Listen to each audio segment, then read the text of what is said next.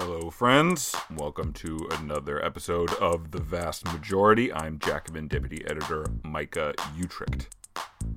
One of the best books that I have read this year is Set the Night on Fire, L.A. in the 60s by Mike Davis and John Wiener. It's a chronicle of all of the upsurges of the 60s and early 70s in Los Angeles. Everything from the anti-war movement to the civil rights movement to the feminist movement to stuff you don't normally hear about when talking about the 60s, like the teeny bopper riots on the Sunset Strip in LA. It's this giant tapestry of a city in upheaval at a time of upheaval.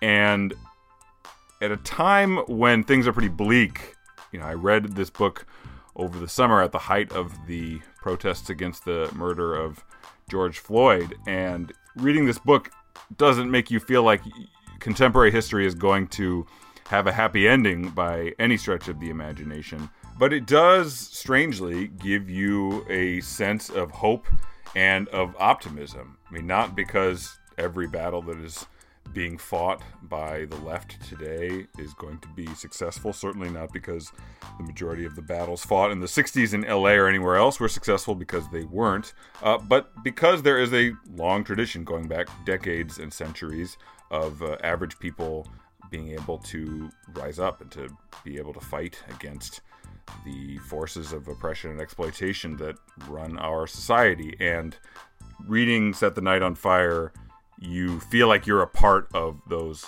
currents, and you get the strange sense, even despite defeat after defeat after defeat, that we might actually be able to wring some victories out once in a while and make the world a more humane and just and pleasant place to live.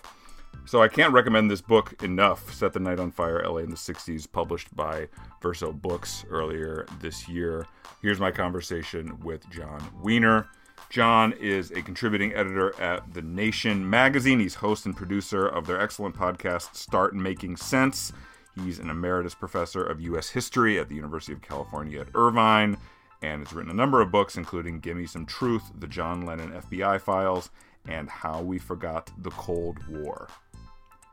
Here's my conversation with John. So, John, I'm a young guy. I'm 32, but I've been around long enough for when I see a book that looks like this, even though I am an author myself and all I do is edit words all day, I usually know to run for the hills because my eyes are usually bigger than my reading stomach when it comes to a book this size. But I have to say that the book really, the pages just flew by. I did not at any time feel as I was reading this book that I was going, slogging through an 800-page tome. So I have to thank you first and foremost for that. Let me say, let's not exaggerate here. There are 800 pages, but only 640 pages of text. So, the rest is footnotes and index and back matter. Well, it's true. I was trying to hype you up. It sounded more impressive to say that you wrote an 800-page book. Okay. So this book is it's full of just these incredible details from Los Angeles in the 1960s, and details that feel incredibly relevant to our own time in many places, which we can get into in the discussion. I just first want to ask you, I read an interview recently from, I believe, the journal, was it Radical History, where you were interviewing Mike Davis, and you were asking him about the book he was working on terrorism. But he mentioned, and I think that it was over a decade ago, he said, well, my day job right now is I'm working on a history of LA in the 1960s. But then he went on to talk about this other book. So how did you go from interviewing Mike Davis about writing this book to now you both wrote it together? First of all, let me say this is a Mike Davis book. As you say, Mike has been talking about a book on LA in the 60s for more than a decade. And I was one of the many people who was waiting to read this book. But he wrote one essay about LA in the 60s. It's in this book. It's the chapter on the Sunset Strip riots. It was published in a journal not quite as well known as Jacobin, a Canadian bilingual labor history journal called Labor Le Travail. maybe you're a subscriber. Well, I have to say, if you studied labor history in Quebec as I did, then you are familiar with this. But beyond that, you might not. You are the first, done many interviews, you are the first to know that this journal really exists. And it's quite a good journal, but not one well known, to people who read books in the United States. Anyway, Mike published one essay there that might have been more than a decade ago.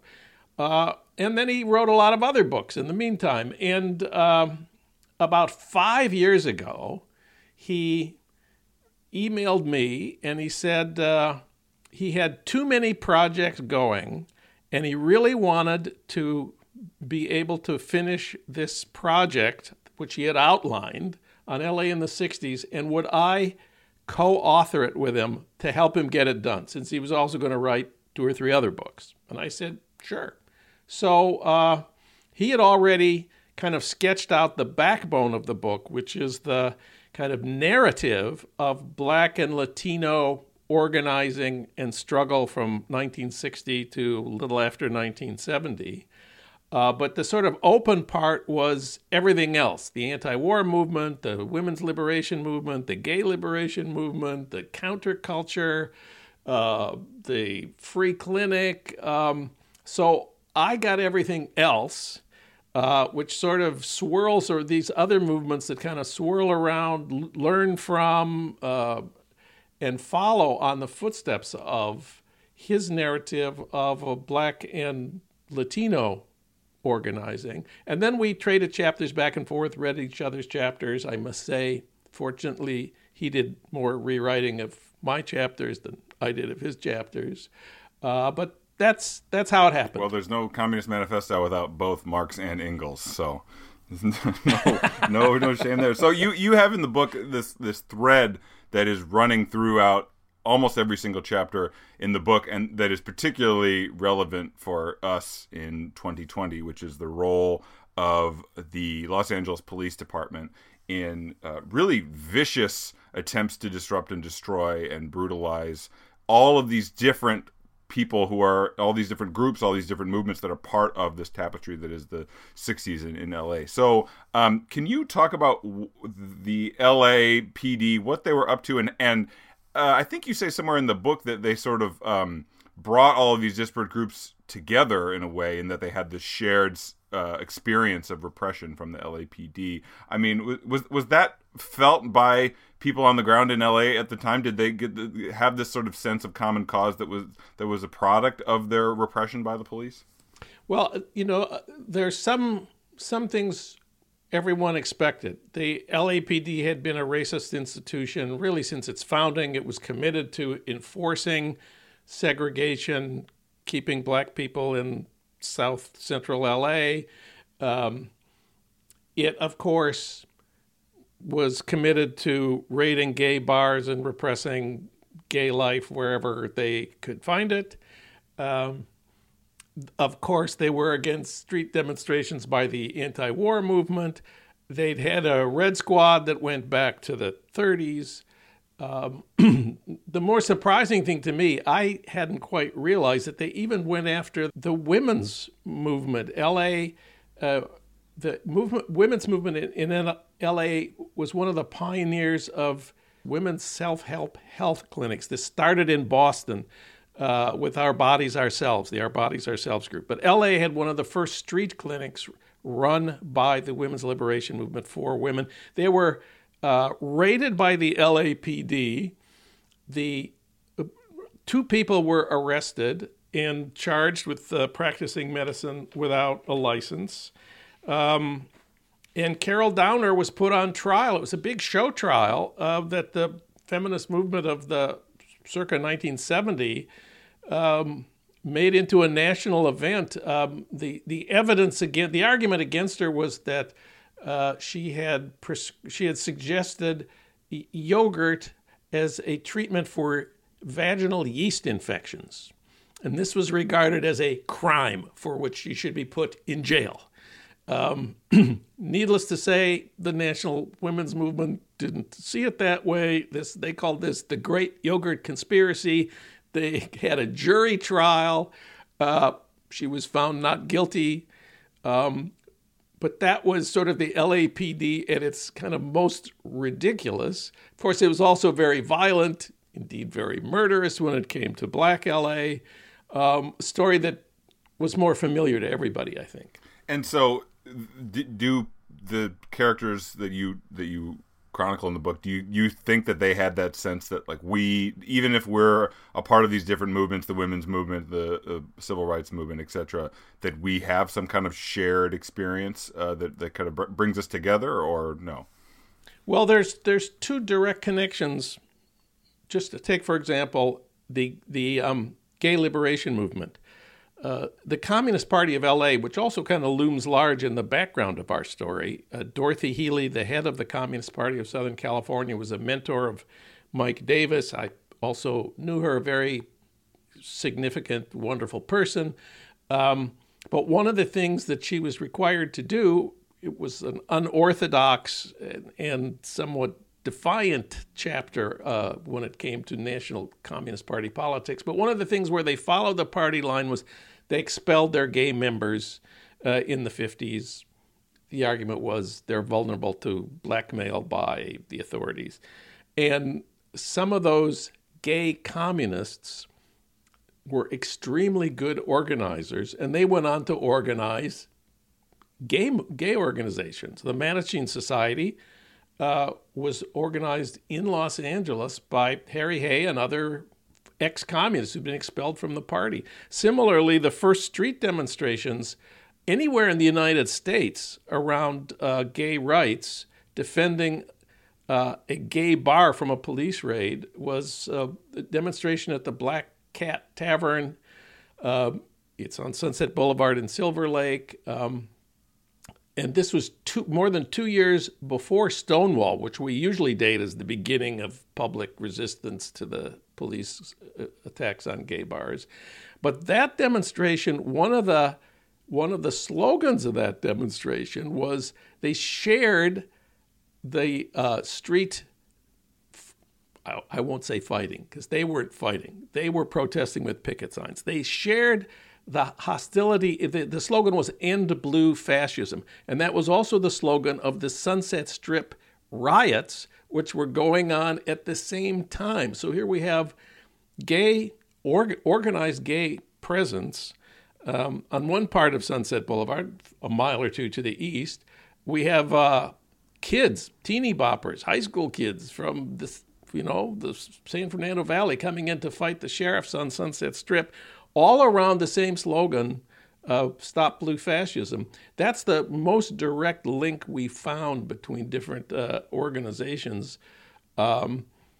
Otherwise, probably the biggest moment of LAPD acting against white people as opposed to people of color came in Century City in 1967. LBJ came to LA to launch his re-election campaign. Of course, he ended up withdrawing, but when he got here, he was planning to run. And there was a huge demonstration of more than 10,000 people, mostly white, middle-class people bringing their kids, and at Century City, which was a new luxury real estate development, which was just under construction. And 1,000 LAPD members in riot gear clubbed and beat for an hour outside the Century Plaza Hotel, these white middle-class anti-war demonstrators. So that was another moment of coming together around a much more, intense issue. And after that, the west side of L.A. Switched to supporting the first black candidate for mayor, Tom Bradley. And that's the beginning of the alliance between black and black politics, city politics, Democratic Party politics, and the liberal West Side, largely Jewish communities, which 4 years later did elect LA's first black mayor, Tom Bradley. I mean, again, this section is this thread is the one that feels the most resonant to today, obviously, as we're watching, vicious police brutality on the streets in response to the racial justice protests of today. And in that Teeny Boppers section about these very young kids, I mean, I think if I remember correctly, some of them not even yet teenagers who are just hanging out and on this strip, and they're facing this brutal repression. I mean, they have this "Stop Blue Fascism" slogan on their signs. I mean, you could probably find that exact sign at protests today against police brutality, and it's a real indication of the ferment of the times that same slogan was being held up by kids, by children on the streets of LA in the 60s. You mentioned Dorothy Healey and the Communist Party, which I wanted to talk a bit about, because the Communist Party in Southern California, as you hinted at, seemed like it was very distinct from the Communist Party throughout the rest of the country at that time, and then later on too. And how much of that was related to this unique character of Dorothy Healey and the unique kind of leadership that she had in the party, and her willingness to buck the dictates of Moscow in ways that other Communist Party leaders either were unwilling or unable to do? I think she gets a lot of the credit, probably most of the credit for this. She was determined in the 50s that the Communist Party should maintain a public presence. They should not go underground. The line was that McCarthyism was a new kind of fascism, Hitler movement, and that the Communist Party was going to have to go underground to survive. Dorothy disagreed with that. In fact, she ran for county tax assessor in Los Angeles in 1964 and got 80,000 votes. The head of the Communist Party running as the county tax assessor. Completely remarkable thing. I mean, she was also put on trial in the Smith Act trials along with the other leaders of the Communist Party of Southern California and New York and other places. And, that was a long, exhausting legal battle. But she wanted to maintain the Popular Front of the 40s. She wanted to maintain ties between the communists, the non-communist left, and liberals. And she did pretty well at that, despite the fact that, McCarthyism was raging. And then the aftermath of McCarthyism in the early 60s was still a very scary time for communists, and especially in Los Angeles. The Hollywood blacklist was being enforced pretty strictly. So she always insisted the left has to be out there all the time. The communists should work with the socialists and the liberals, and that explains a lot of the vitality, I think, of the movement in Southern California that we write about. And according to other histories of this period that I've read, the turn underground, the turn away from a lot of those Popular Front sort of open and the open, just the continued sort of public campaigning as a Communist Party, especially at the time when McCarthyism was sort of at its height, and the sort of refusal to the rest of the Communist Party basically's strategy for dealing with McCarthyism actually, in hindsight, really dealt them a serious blow. But because the CP of Southern California didn't take that same route, they actually maintained a vibrancy and a strong membership, right, for a very long time, in a way that most of the other communist parties around the country didn't. Yeah, and one of the other keys was that Dorothy was very committed to making this an interracial group of organizers, also diverging from the national party line. Southern California had a separate caucus of people of color, the Che Lumumba Caucus, and had some very remarkable and talented organizers. We're now in the mid and late 60s. And one of the members of that caucus was a PhD graduate student of Herbert Marcuse at UC San Diego, who got a job teaching at UCLA, and her name was Angela Davis. She hadn't intended to become the most famous radical of the 60s, but she was outed as a party member shortly after her appointment was announced in August of 1969. The regents, of course, regents of the university, of course, fired her. And of course, you can't do that anymore in 1969. So the faculty rose up to defend her. And Dorothy Healy was the mentor of Angela Davis. So there was a whole year of fighting to defend Angela around her job, which was a great example of an alliance with liberals, because, of course, liberals don't think you should be fired from the university because of your political ideas.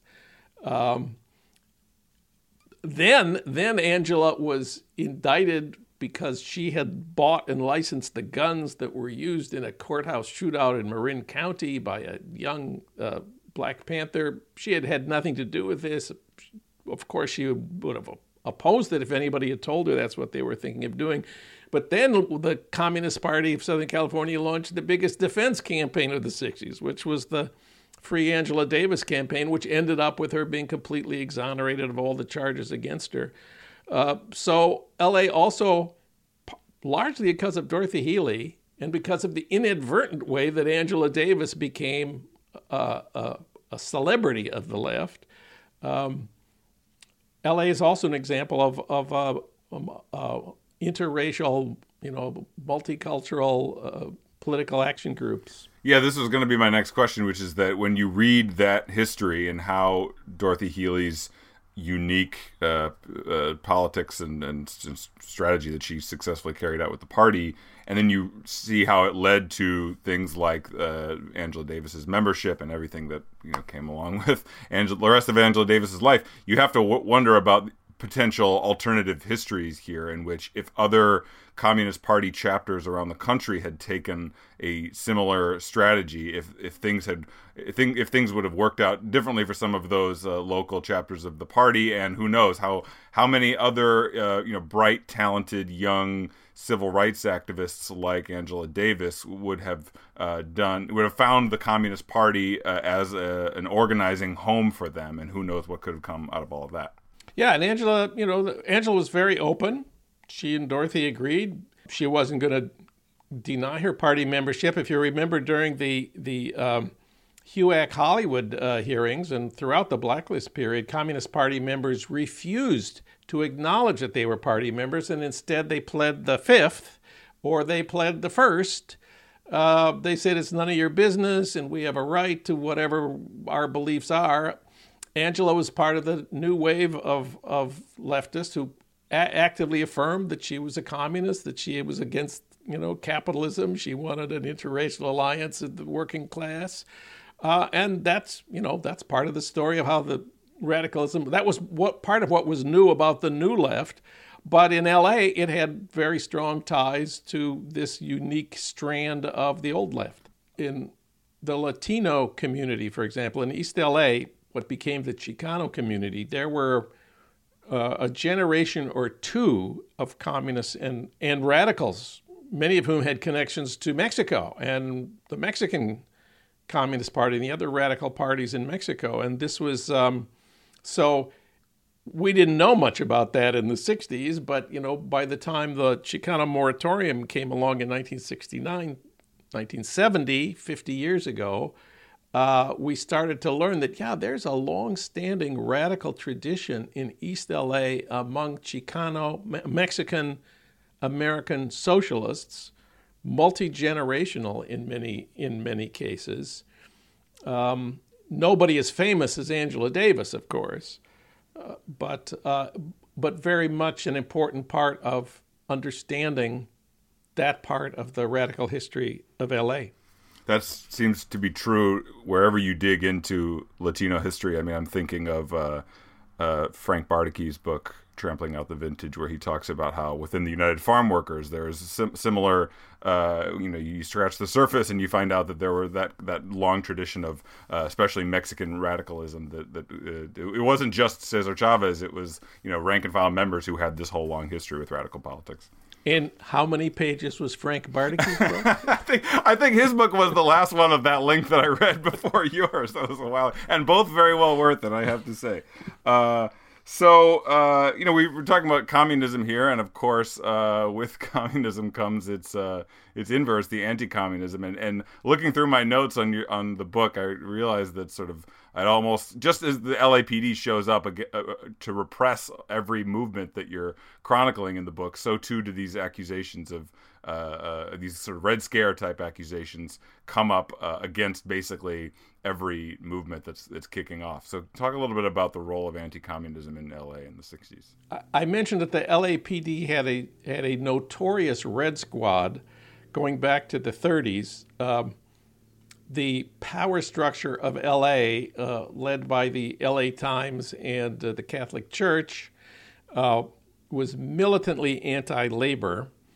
Of course, by the 40s, the CIO was a strong and militant presence in Southern California. The auto workers, the rubber workers were very big here. Of course, the longshoremen in the port of San Pedro were very important. The aerospace industry was based here during World War II. So this was a big site of labor, conflict in which the LAPD set out, to do everything it could to, break up picket lines, arrest activists. It's the national story that the civil rights movement was said to be directed by Moscow, and of course that was pretty ridiculous. And same sort of thing happened in L.A. I think my favorite example of how all this came down was a fairly small story about radio station KPFK, one of the first public-supported, independent, non-commercial radio stations, following on KPFA in Berkeley. Their original conception was, classical music over the high quality of FM radio combined with high-minded public affairs. So, hour-long lectures by Harvard professors like David Reisman and John Kenneth Galbraith. And they wanted to be committed to, they said they were committed to balance. So they had conservatives, they had leftists, they had centrists, and they invited Dorothy Healy, the most famous leftist in Southern California. And she did a program called Communist Commentary starting in the late 50s. Now, this is pretty unusual in America in 1959 to have a show called Communist Commentary. And the conservatives and the liberals on KPFK refused to be on a radio station that had a show called Communist Commentary. I mean, in this case, this was red baiting, but they were right that Dorothy Healy was a communist. I mean, Martin Luther King was not a communist, and they all quit. They wouldn't do it. And then the federal government, the FCC, held hearings to deny KPFK its license. HUAC investigated communist infiltration of radio, and it was kind of a spin-off of the Hollywood blacklist hearings. Dorothy was subpoenaed, and KPFK then sort of by default became the left-wing radio station because of this red baiting of Dorothy Healy. Of course, they kept their license. HUAC eventually gave up. They accomplished what they wanted to do, which was get some headlines for a while. But KPFK at that point then reformulated its concept of balance. And instead of having a balance between all positions on KPFK now decided it would provide the balance that was missing from the mainstream and right-wing media, and that's what Pacifica Radio has remained to this day. Well, just like us at Jacobin, we're just trying to balance out the ideological landscape. It's all we want, balance. We don't want anything more than balance. Yes, balance has got to be good. So your book, much like a lot of histories of the 60s, organized labor doesn't show up a ton, except occasionally to talk about how they were doing things wrong. So, that's a bit of an overstatement. But just talk about the absence of organized labor in LA from the ferment of the 60s, why that happened, and maybe some of the impact, if you have any thoughts on that. Well, of course, the CIO had been purged of its communists and a lot of its leftists by the 60s. So this was no longer, although the unions were integrated in many cases, and the auto workers were strong liberal organization. Of course, the Longshore Union was militant and often red-baited.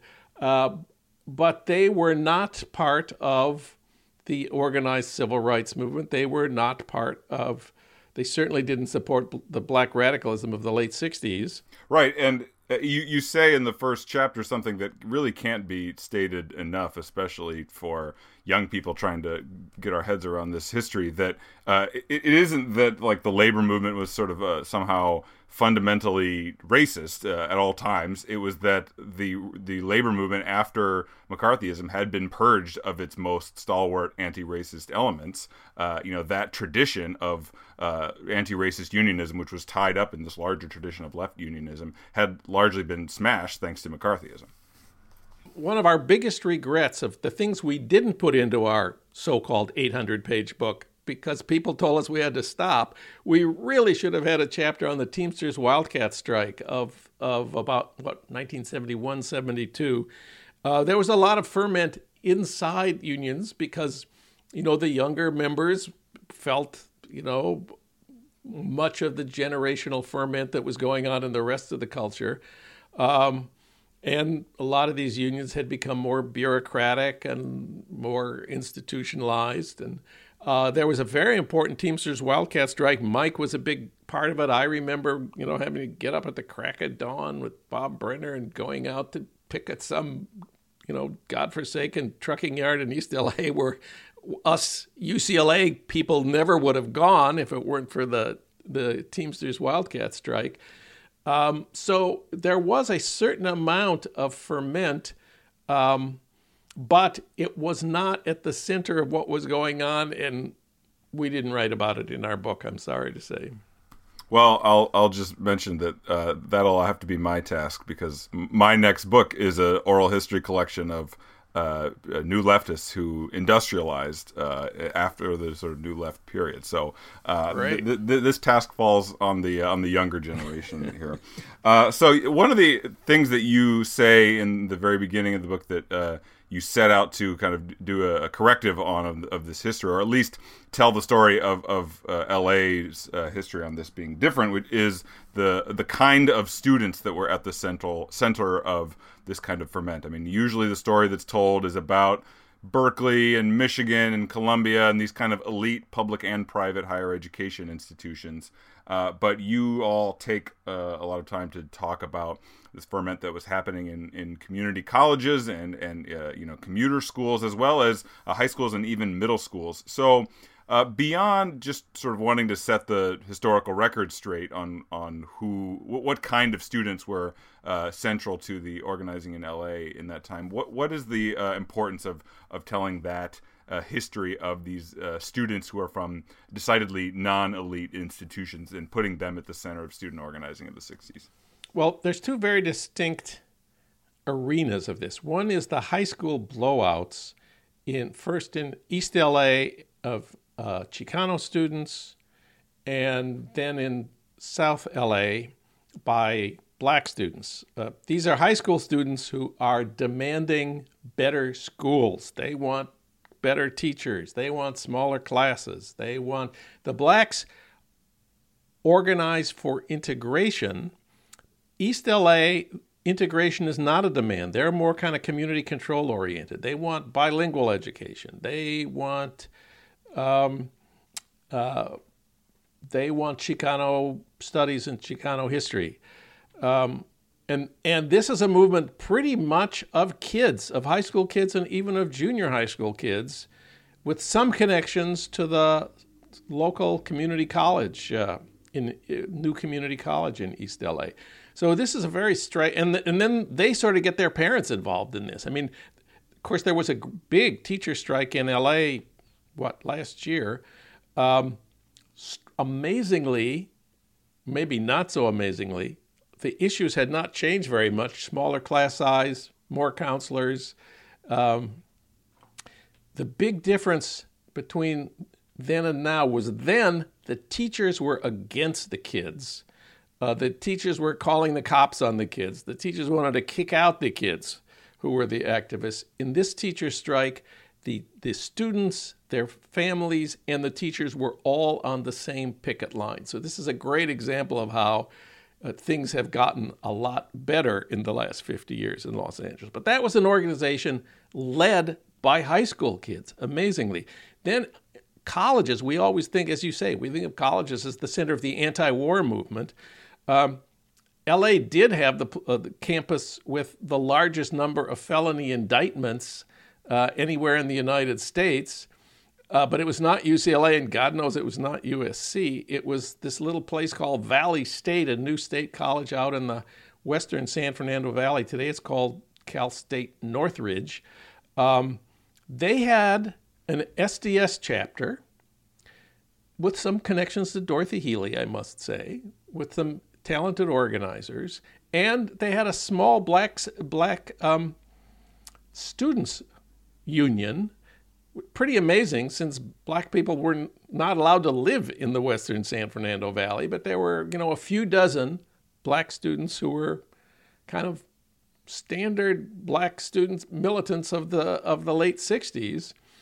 And through a series of, again, kind of unintended escalations by the authorities, this became one of the biggest student movement in Southern California that combined a demand for black studies and Chicano studies with the anti-war movement. So SDS was united with the BSU and MECHA. 1,730 felony charges were brought by the district attorney of Los Angeles against 24 activists of the Black Students Union. Nothing like that happened anywhere else in the United States.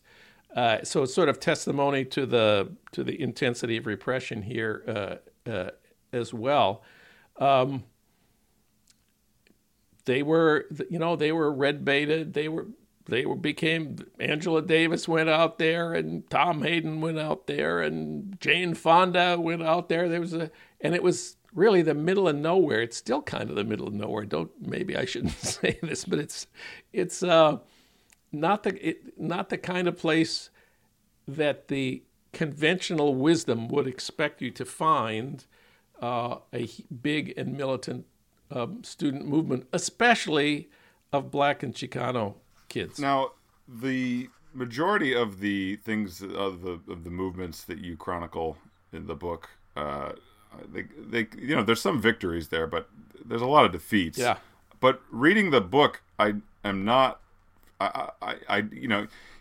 you look at the balance sheet and you determine that there are more defeats than there are victories, that's not the feeling that you get just from reading the book. I mean, in reading the book, you get a real sense of the optimism and the hopefulness of the upsurges of the period.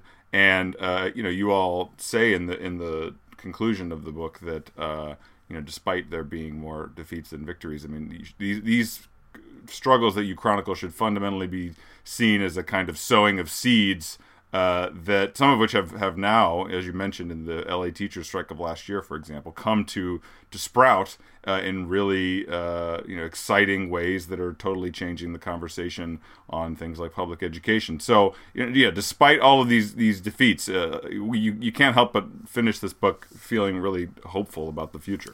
Well, I'm glad to hear it. When we add up, especially for Black LA circa 1973 is, if anything, worse off than it was in 1960. The job picture is bleaker because of the deindustrialization. The residential segregation hasn't improved very much. The schools are still terrible. And East LA, the Chicano world, similarly, you can't really chart a lot of progress. I mean, there's the obvious victories are the ones that we all know about. The gay liberation movement, through its more liberal branches, gets gay marriage eventually. Gay organizations flourish. The LA Gay and Lesbian Community Center becomes the largest such organization in the world. Similarly, the women's movement, again in its less radical liberation form, is very successful. So the radical part of it, the Black part of it, do not succeed in the period that we're looking at, despite this incredible mobilization, the commitment, the thousands of people who mobilize for year after year. But, I think there are some direct connections. I think that this is just my guess, but my impression is, for instance, the teachers union today consists of the children and the grandchildren of that generation. These are their grandparents and maybe their parents were part of the protests of that era. So they have grown up. They grew up in a very different world with very different values. And it's changing L.A. Well, the book is Set the Night on Fire, L.A. in the 60s by Mike Davis and Jon Wiener. Jon, thanks a lot for joining us to talk about it. Totally good. Thanks a lot.